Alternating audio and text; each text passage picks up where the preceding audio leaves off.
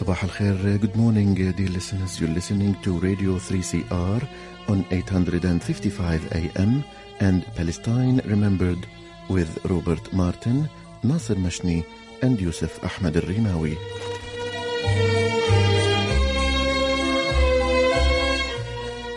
Palestine Remembered is Australia's only English-language radio program that is totally dedicated to Palestine. We'd like to welcome those listening on 855 and those that will join us on podcast at 3cr.org.au.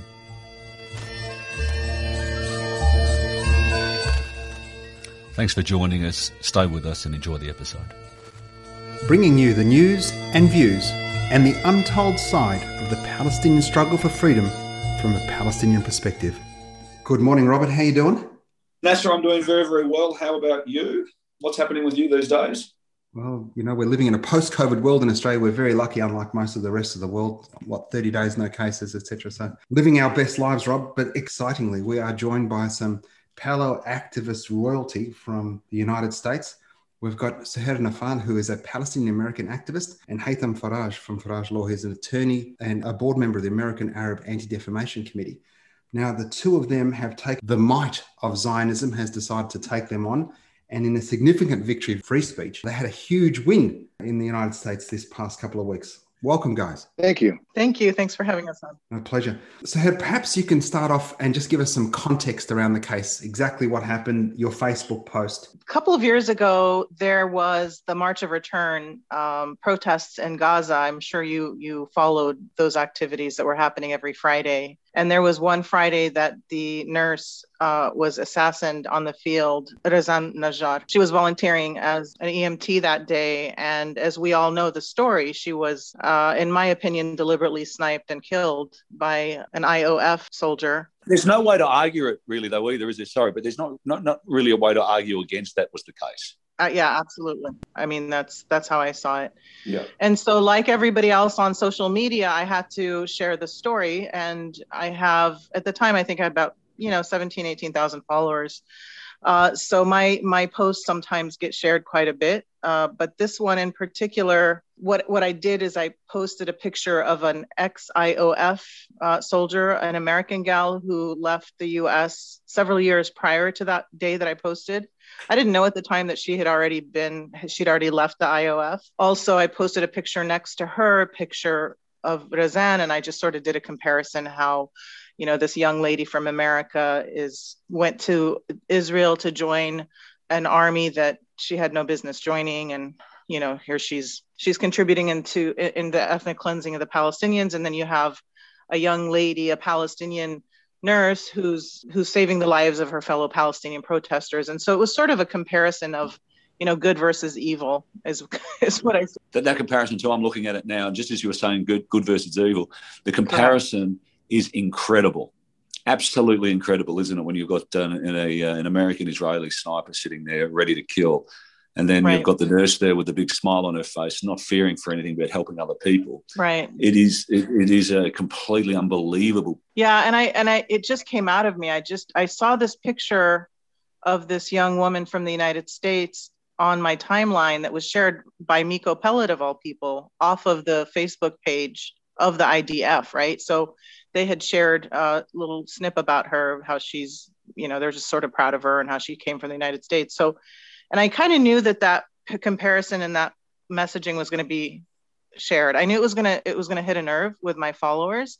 I didn't know, and I didn't anticipate that many of them decided to read it their own way and change my words, essentially saying that it was Rebecca who killed Razan, right? And so that went viral. I guess it was shared millions of times.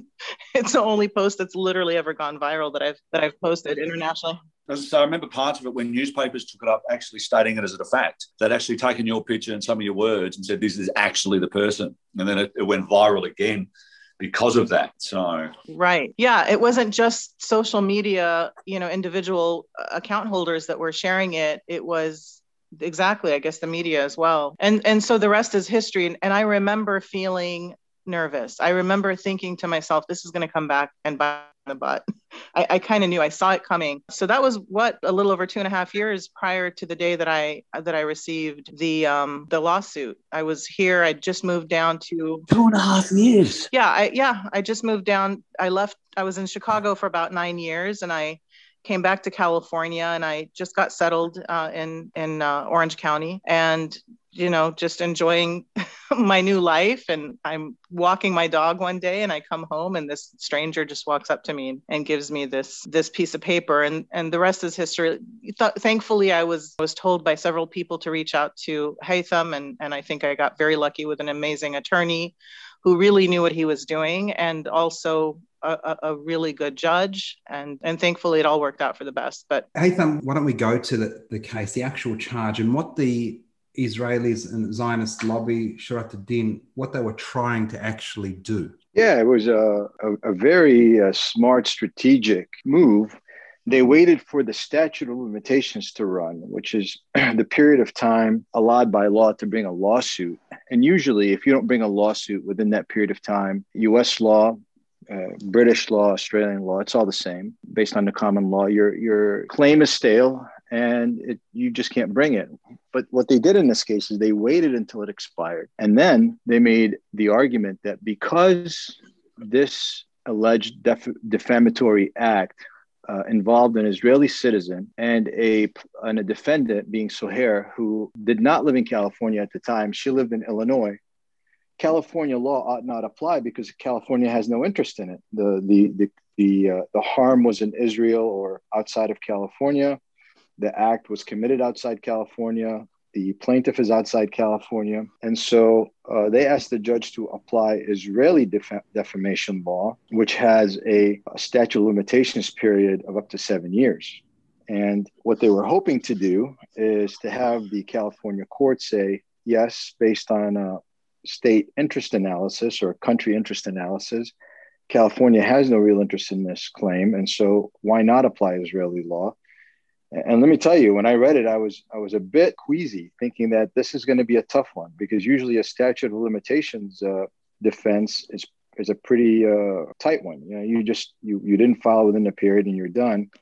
Here they were relying on some case law from an appellate court, a federal court. I think they thought they could win, and by winning, they would establish precedent that would allow them to sue any Palestinian activist or activist for Palestine who is critical of any Israeli soldier or act. And so that was the sort of how they framed the lawsuit to be able to achieve an objective. You're saying that they, in a Machiavellian sense, waited for the expiration, saw that Soher was no longer in Illinois, and that created the opportunity for this precedent to be set? Well, absolutely. Had they filed suit using either Illinois law or California law, both of which establish a 1-year maximum, the lawsuit wouldn't have seen the light of day. It would have died almost immediately because, in fact, under U.S. law, the communication by Soher is not defamation. Just because someone misunderstood it does not make it defamation. So she was comparing and contrasting on a very public, on an event of great public interest.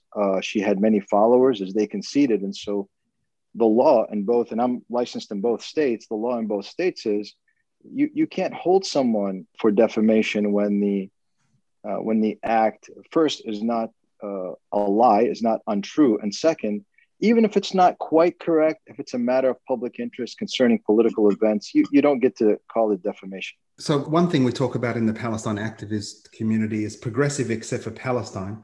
This win is a win for free speech in the United States, but we've got a thing in the United States, so we certainly do in Australia, we have free speech except for Palestine. Do you think Soher and others will be safe from this sort of act or these sorts of actions again? Well, this doesn't stop people this doesn't stop Zionist organizations and Zionist law firms like Shurat ad-Din from suing activists. And I'll let Soher speak about the emotional trauma that this usually causes people. I mean, it's a scary thing to get sued for $6 million for an act that we take for granted, and that is just simple advocacy. However, just like they tried to establish precedent with their lawsuit, we established precedent the other way, that advocating in this type of way is not defamation, and you don't get to apply Israeli law. So if people get sued, at least they'll have the ability to rely on some precedent from this court to say, this is not defamation. So can we just talk to the audacity of an Israeli lawfare organization endeavoring to apply another country's law in another country? Has that ever happened before anywhere else? If you're asking me, I don't know. It hasn't happened in the United States before. It's a level of Machiavellian, Orwellian omnipotence and self-importance and belief that only a Zionist could perpetuate or believe in. Now, Suhair, why don't you take us through that emotional journey? I wasn't 100% surprised. And everyone I spoke to, thankfully, I have friends who are attorneys, right? Palestinian advocate attorneys, including Haytham. Everyone's like, Suhair, don't even worry. This is just so unwinnable. It's a joke. It's going to be thrown out, But still, again, I mean, as to what Haytham was just saying, who wants a $6 million, that number, $6 million lawsuit hanging over their head, right? And I thought it was going to go away. I was so confident that Haytham was going to, have the hearing with the judge, and the judge would have it dismissed. And thankfully, also another win, by the way, that we didn't mention is, and I still don't know what SLAPP stands for, and Haytham can explain it. I guess it's not very easy to win an anti-SLAPP motion, correct? No, it's not. It's what we did is we defended the lawsuit, asked the judge to dismiss, but it wasn't just a simple lawsuit, because as soon as they filed, they began to file other documents, including a declaration by one of the most notorious so-called experts in Israeli law, a guy by the name of Boaz Schnorr, who has testified in numerous cases where Israel has sued Saudi Arabia, Iran, Hamas, Hezbollah, under the guise of organizations or countries that commit acts of terror.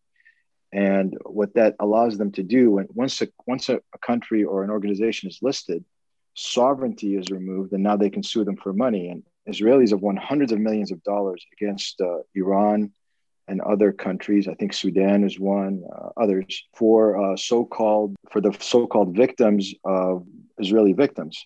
And so this guy goes around selling his services to so-called Israeli victims for reparation payments.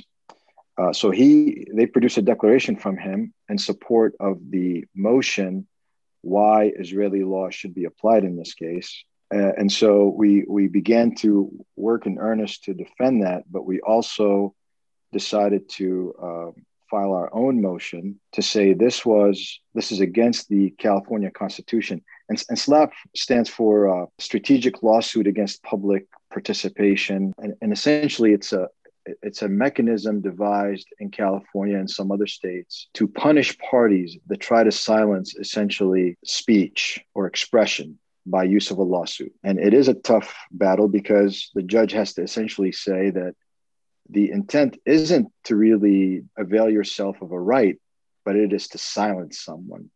And when the judge decides that that's the purpose, then it is mandated that the judge allow the winning party to get back its fees, its costs, and so on. And so that was a win. That was a big win for us. And that may be the biggest deterrence for future lawsuits, because if others try to silence Palestinian activists, they will have to pay the price for the lawyers and the cost to defend the lawsuit.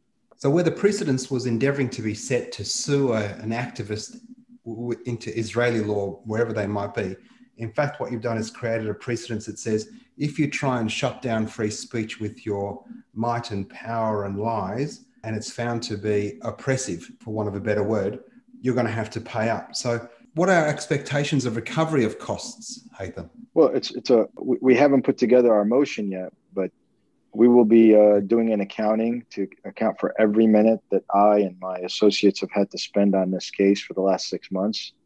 We'll submit the bill to the court.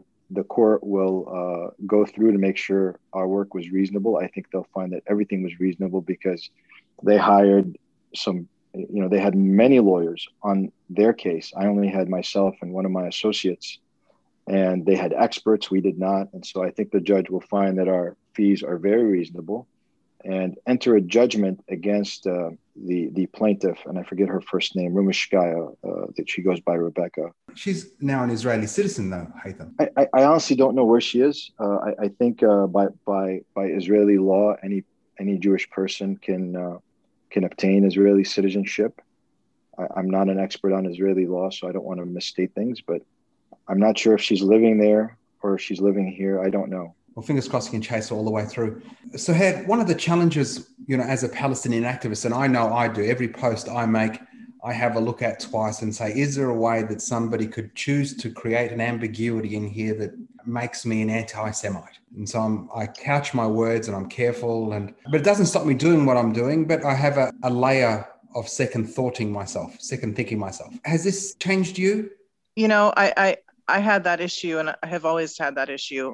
And unfortunately, I've made statements and I've written things that have gotten me blocked, right, by Facebook several times. And I've since really started editing myself. So, look, I'm a Palestinian. I'm sorry. There is no such thing as a Palestinian that can be called anti-Semite. I mean, to me, that is just ridiculous. You can't dub me as an anti-Semite being a Palestinian and going through what we've gone through as a people.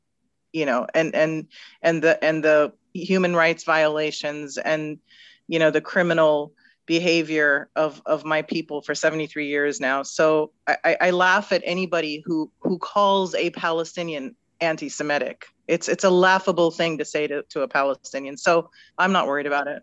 Yes, I think, the reality is when we're advocating for justice for the Palestinians and talking about Israeli crimes and the ongoing Nakba, the genocide, the perpetuation of the ethnic cleansing, that's anti-Semitic. The challenge is we do have occasionally some Palestinians who go, it's all the Jews, or the Jews control all the banks, or the Jews control all the... And that's anti-Semitism. And, we've got to be clear to call that out. But to criticize the actions of a state. Yes.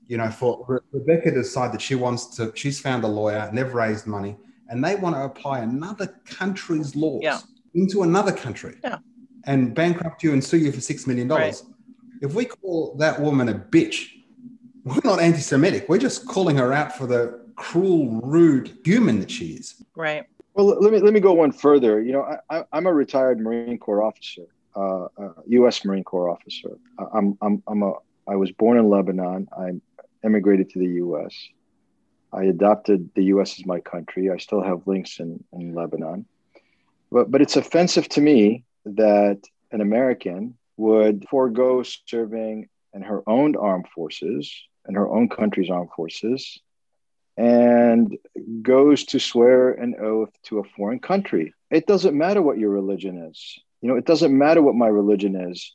If you're Christian, you don't go swear allegiance to the army of the Vatican. If you're Muslim, you don't go swear allegiance to the army of Saudi Arabia, not that it represents all Muslims, or if you're Hindu, you don't go to India and swear allegiance to the government of India. And so this notion that, you get a free pass because you're going to serve in the Israeli forces, which have been used for the last 75 plus years when they were the Haganah and the Stern gangs, a bunch of terrorists. You get to serve in that army and you get a free pass by the United States government to say that's okay. That's offensive to me. It should be offensive to anyone. And just to be clear, Nasa, regarding the back to being anti-Semitic, to your point, yes, I am offended when Palestinians are anti-Jewish, right? And I think that is how it should be termed. I mean, some of the most vocal spokespersons for activists for Palestine I always say would take a bullet for us are Jews who are anti-Zionist and anti-occupation. And so I respect them highly. They're a part of this cause with us. And I do get offended when certain Palestinians or pro-Palestinian people who, activists or who post on Facebook and their posts sound a little bit anti-Jewish. It is. And I definitely get on their posts and correct them and tell them how I feel about it. So So, Head, what's your activism taking today? What are you doing at the moment? Listen, to be honest with you, and I want to make it clear, and I say this to people, and people say, stop, don't minimize yourself. I don't consider myself as what I would call an on-the-ground activist. I mean, I look at some of my friends who have done this for years, who are organizing and setting up meetings with universities and businesses, trying to educate them on BDS. I mean, I don't do that often, if at all. My life has kept my off social media life has kept me plenty busy. This was just a way for me to express my anger, to get on my social media account and just post. So this is a part-time thing for me that I don't do full-time. I don't credit myself as being someone who runs pro-Palestinian organizations. Yeah, I'm on the board of a couple of organizations that I spend time in meetings and whatnot, but I really don't do much actual organizing and mobilizing and writing programs and I am just on social media. And I know that's, again, people say it's not just a social media activist, but when I have time, I get on my Facebook account and I share the news that I see coming down my timeline. And thankfully, the way I write, the way I express my thoughts, the things I share resonate with people. And I do get a lot of followers who want to share my posts. And then the thing that really makes me happy and makes me feel like this is something that I can't not do for the rest of my life is when I get private messages from regular Americans who know nothing about the cause, who tell me, because of your posts, I am now aware of what's happening in Israel. And I've been getting that for years. All the time I get messages like that. And that to me is worth it for me. So, but yeah, I guess to answer your question, at the moment I'm looking for work. I like I said, I relocated a little over a year ago, but this is sort of my part-time thing. I'm only on social media a couple hours a day. I just look for stories that I know need to be shared. And again, I am involved in some initiatives, absolutely, but I can't take the credit for doing what my colleagues do and my friends do, who are, they're spending 5-10 hours a day actually doing activism work, like Robert used to. I mean, he used to go to Palestine. And so anyway. I was going to say, you've had a lot going on too. There's only, a certain amount of hours in the day, and you had those other hours absolutely to do other things that you've had to do. So, I mean, it's just, it is what it is. Right. Perhaps we've got a few minutes to go. You tell us your Nakba story. So were you a 48er, a 67, pre-48? Again, I am my family. So I don't want to keep minimizing myself. I come from a village right outside of Ramallah, right? Technically it's occupied, but my father and his family comes from an all Christian village called Jifna. And then the next village over is well known. It's called Birzeit. And Birzeit is known for the university, and it's a very politically strong and active village, specifically for the university. So I can't personally share any Nakba stories from my family. I'm assuming I have family members that go back generations that lived in 48 that experienced the Nakba, but my grandfather did not experience any horrific. So here's the reality, and you are minimizing your struggle. The reality is you can't go back and live freely in your grandfather's village. Now, that's a Nakba story. Absolutely, right? Absolutely. Look, Jifna I have land there. I just inherited. So absolutely, it kills me that I can't go back. I want to rebuild on that property that my siblings and I just inherited. I know I can't. And if I try, it's going to be an absolute nightmare. And I also worry about my property being occupied at some point. We don't know what, they continue to get closer and closer to that part of the West Bank. So yeah, absolutely. Of course, we're all touched by this in one way or another. But I do this for my fellow Palestinians who have really, really suffered, and their families. And again, obviously my family has suffered to a certain extent, right? And I have my aunt that lives in Jifna right now, and they're not doing well. They're struggling financially, and because of the occupation and COVID and whatnot. So, but my fight and my passion is for my people more so than it is for my personal family and friends, if that makes sense. Cool. It's a fight for justice. And so, and my mother was an activist, and a lot of my family members who come from Birzeit are activists. And so admittedly, I can't really sit here and tell you that one of my great grandfathers was assassinated or was evicted from his home. And if that happened, my parents never told me about it, but I don't believe we have. And I'm sure we had relatives. We just never heard about it. And so I'm one of the lucky Palestinians, actually. I really am. I'm one of the lucky Palestinians who come from the West Bank, from a sort of not a privileged, but a normal situation. Not that there is anything normal living in Palestine, but anyway, I hope that makes sense. Kind of sense. I'm from Debdewan, and if you want to talk privilege, you're not going to have any more privilege than my. You get it. Oh, that's right. Samira says to say hello. Samira Saud was asking about you. Okay, go ahead. Okay. How did you end up then in the United States? Did your dad leave for education or? Yeah, I mean, my parents, they got married, and based on there not being much economic opportunity. But yeah, much opportunities. My dad took a job in Kuwait, just same story that everybody had, right? They had my older brother and sister in Kuwait. They had a layover in Jordan. That's when I came along. And then when I was a year old, he found work in Jeddah and Saudi Arabia, and that's where my younger brother was born. And then when I was about 8 years old, they just decided it was best to relocate. There was opportunity in California, in the Bay Area, San Francisco area. My mother's older sister at the time, it was, fairly easy back then to sponsor a sibling. And so my mother's sister just basically sponsored her and us to move to the San Francisco area, which we did. And we became citizens fairly quickly, and the rest is history. So the majority of my life was spent in the San Francisco area. But yeah, that's basically the immigration story. It's a great story. You're right. One of the challenges I have contextualizing my Nakba experience is the privilege that's been afforded me growing up in the West. Whilst many of my cousins, or most of my cousins, all have Hawiyas because they, do the summer in Palestine and the winter and spring and autumn or fall in the United States.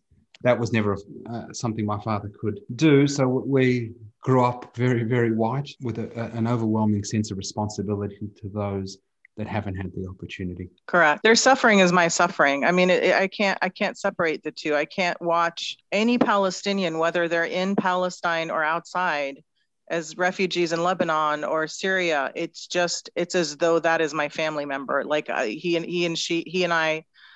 I share the same blood. And so the emotion I have attached to any Palestinian that's suffering is unbearable almost. It's undescribable. You get it. I think only Palestinians and those who really love Palestinians understand that this emotional connection that just makes you not want to do anything in life but to fight and be their voice. Suhair, there is no better way to finish the show on that line. Thank you so very much. And Haytham, thank you so very much to you both to be congratulated for your work and efforts. Absolutely. Thank you guys so much for having us. Well done. Thank you for having us. Listeners, March 30 is Palestine Land Day, a day of commemoration and resistance. Free Palestine Melbourne has organised a rally this afternoon, Saturday the 27th of March at 2 p.m. at the State Library. Join us together to stand in solidarity with the Palestinian people on this important day. On Palestinian Land Day, Palestinians around the world commemorate the killing of 6 unarmed marchers and the wounding of 100 others who were protesting the Israeli government's confiscation of their land on the 30th of March 1976. Despite ongoing Israeli efforts to violently suppress such commemorations, the people of Palestine and their supporters around the world continue to commemorate 45 years of non-violent resistance. Indigenous Palestinians, 7 million exiled Palestinians, 5.2 million occupied Palestinians, all denied human rights, including the right to vote for the government that rules them, and the 2 million Palestinians with Israeli citizenship who get treated like third-class citizens are all being threatened with continued ethnic cleansing by their Zionist rulers. This ongoing Palestinian genocide continues. Remember what Nelson Mandela said, our freedom is incomplete without the freedom of the Palestinians. So join Free Palestine Melbourne and I this afternoon, 2 p.m, State Library. Hope to see you there. أنا لا أنساك فلسطين ويشد بي البعد أنا في أفيائك نسرين أنا زهر الشوك أنا الورد ندك الأسوار نستلهم ذاك الغار ونعيد إلى الدار نمحو من نار النار